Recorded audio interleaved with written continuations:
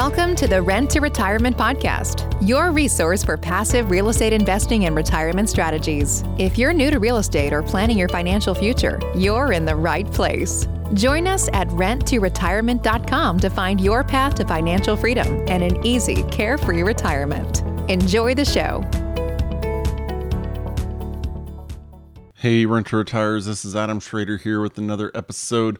I am flying solo today, and thank you so much for joining me. And we are going to talk today about the supply chain, something everybody loves to hear about.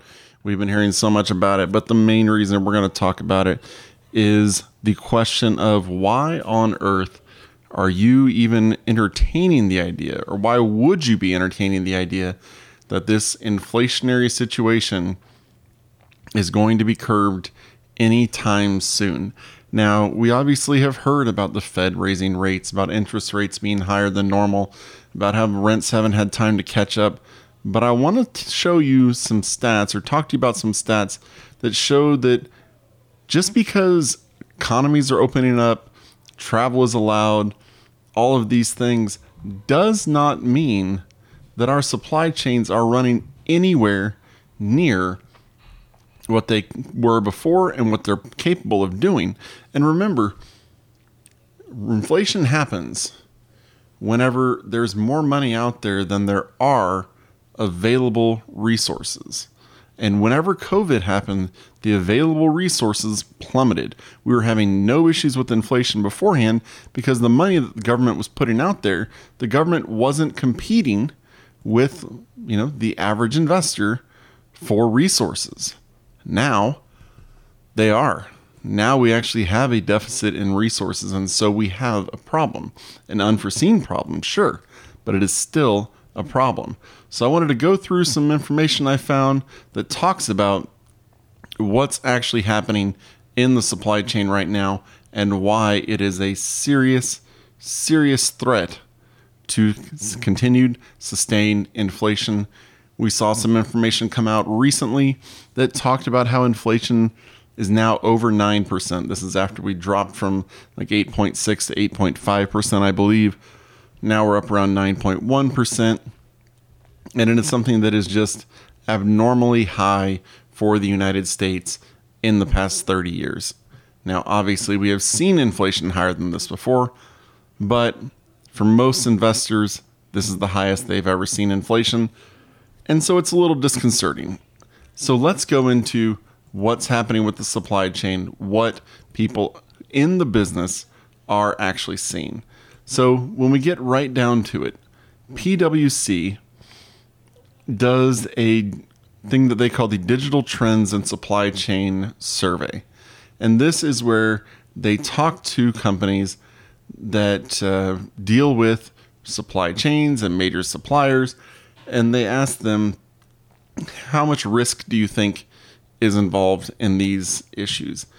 And these are the issues that are considered moderate to major risks.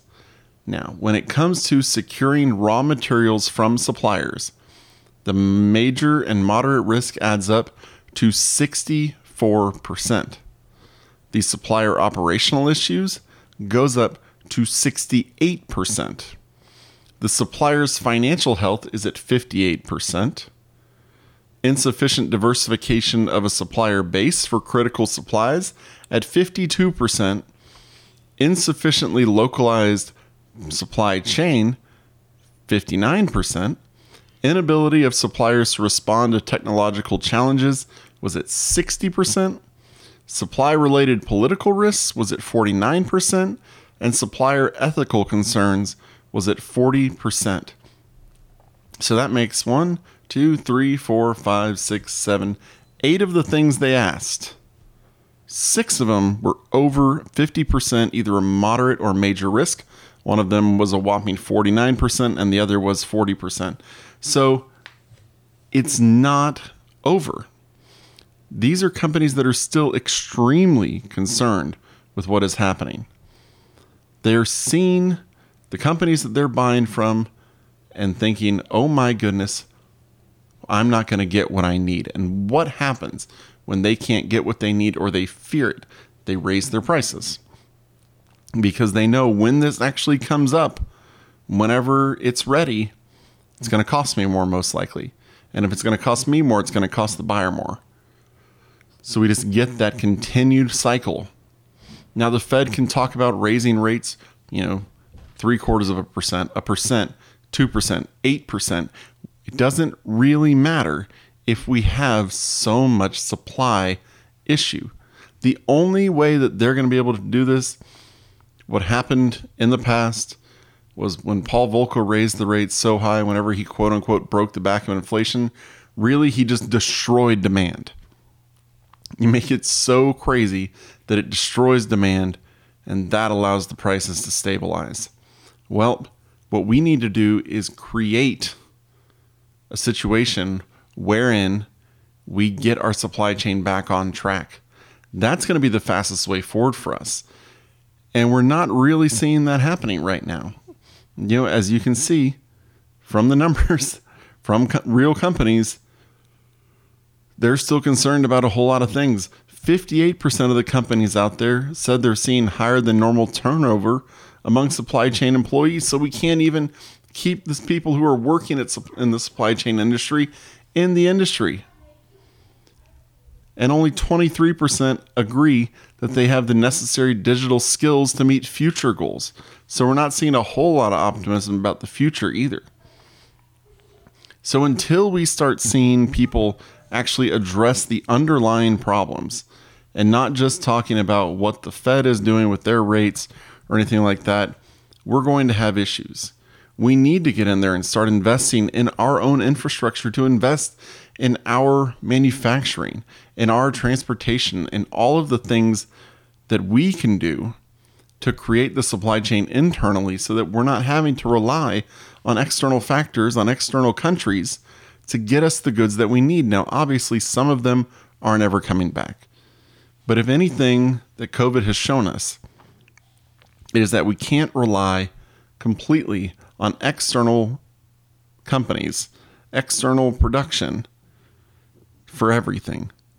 We still need to manufacture goods. We still need to do things in-house so that we are protected in the future. And those places where we're going to be doing that are the places that we are buying in right now. They're going to be in the Rust Belt. They're going to be in business-friendly states. They're going to be in states that have less zoning than others. And that is the place where we are currently investing. And that means that right now we're already in the path of progress in a lot of those places.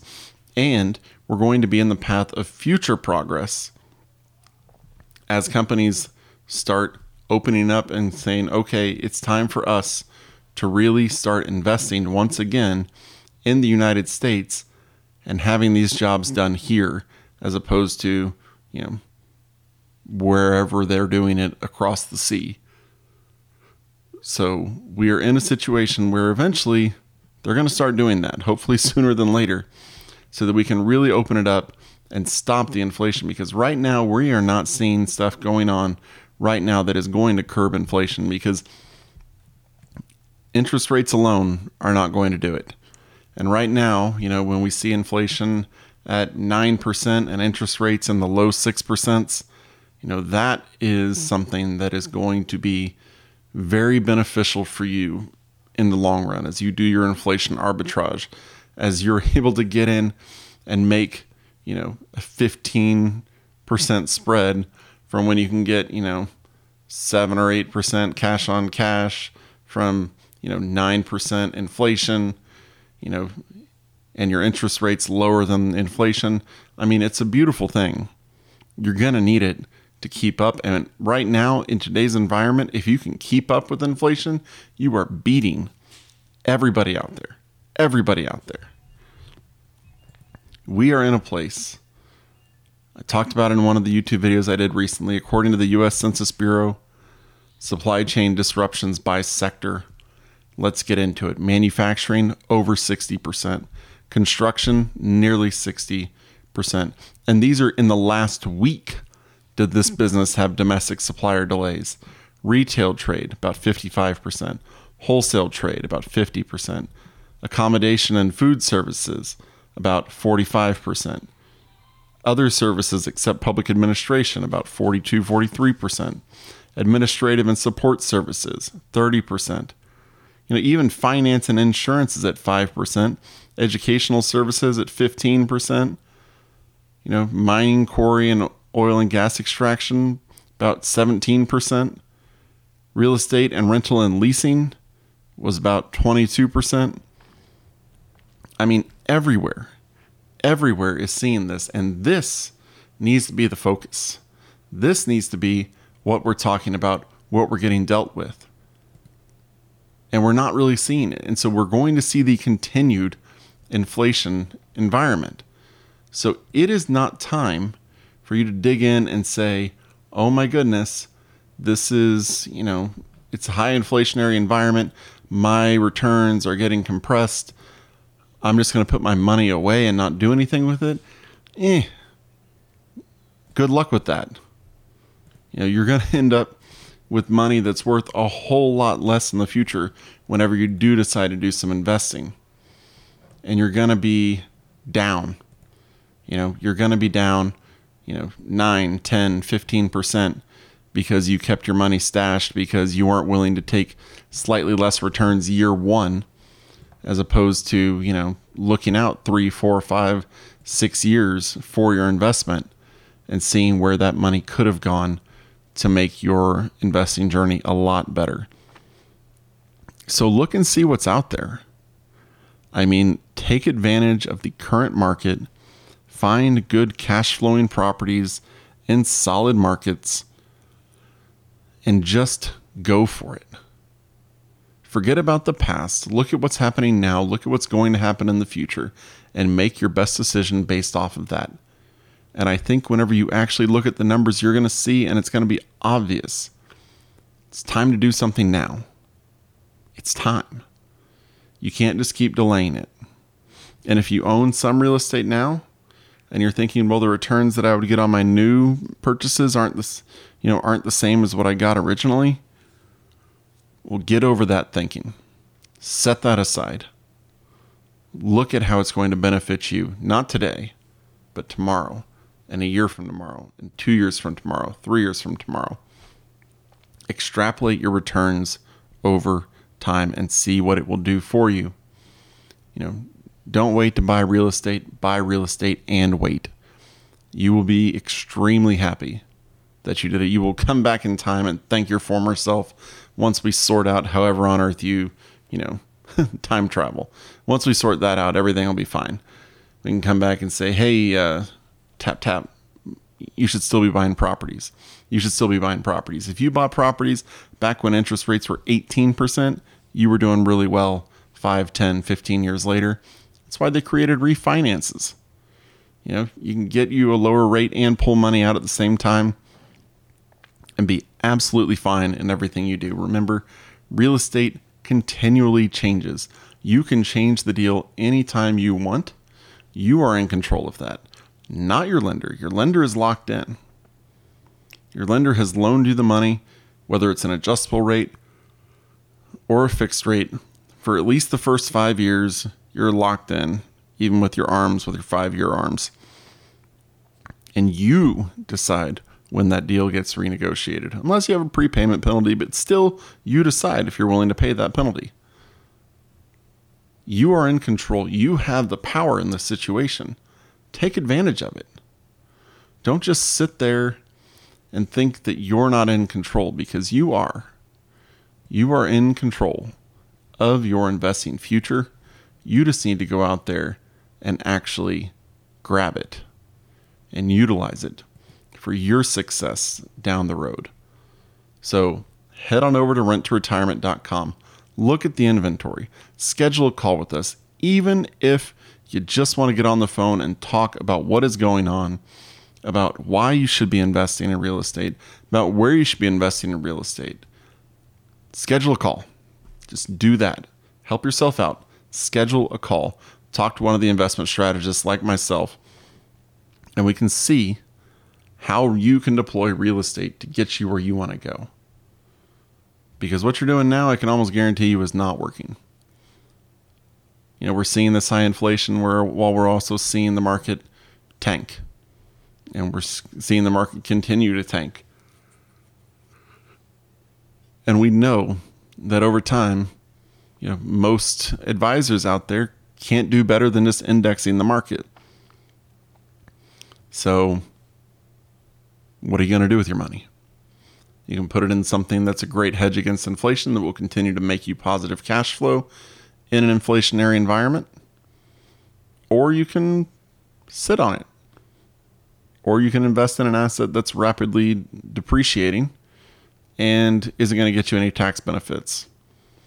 I mean, the choice to me seems pretty obvious, but I guess it's up to you whether or not you think it's worthwhile.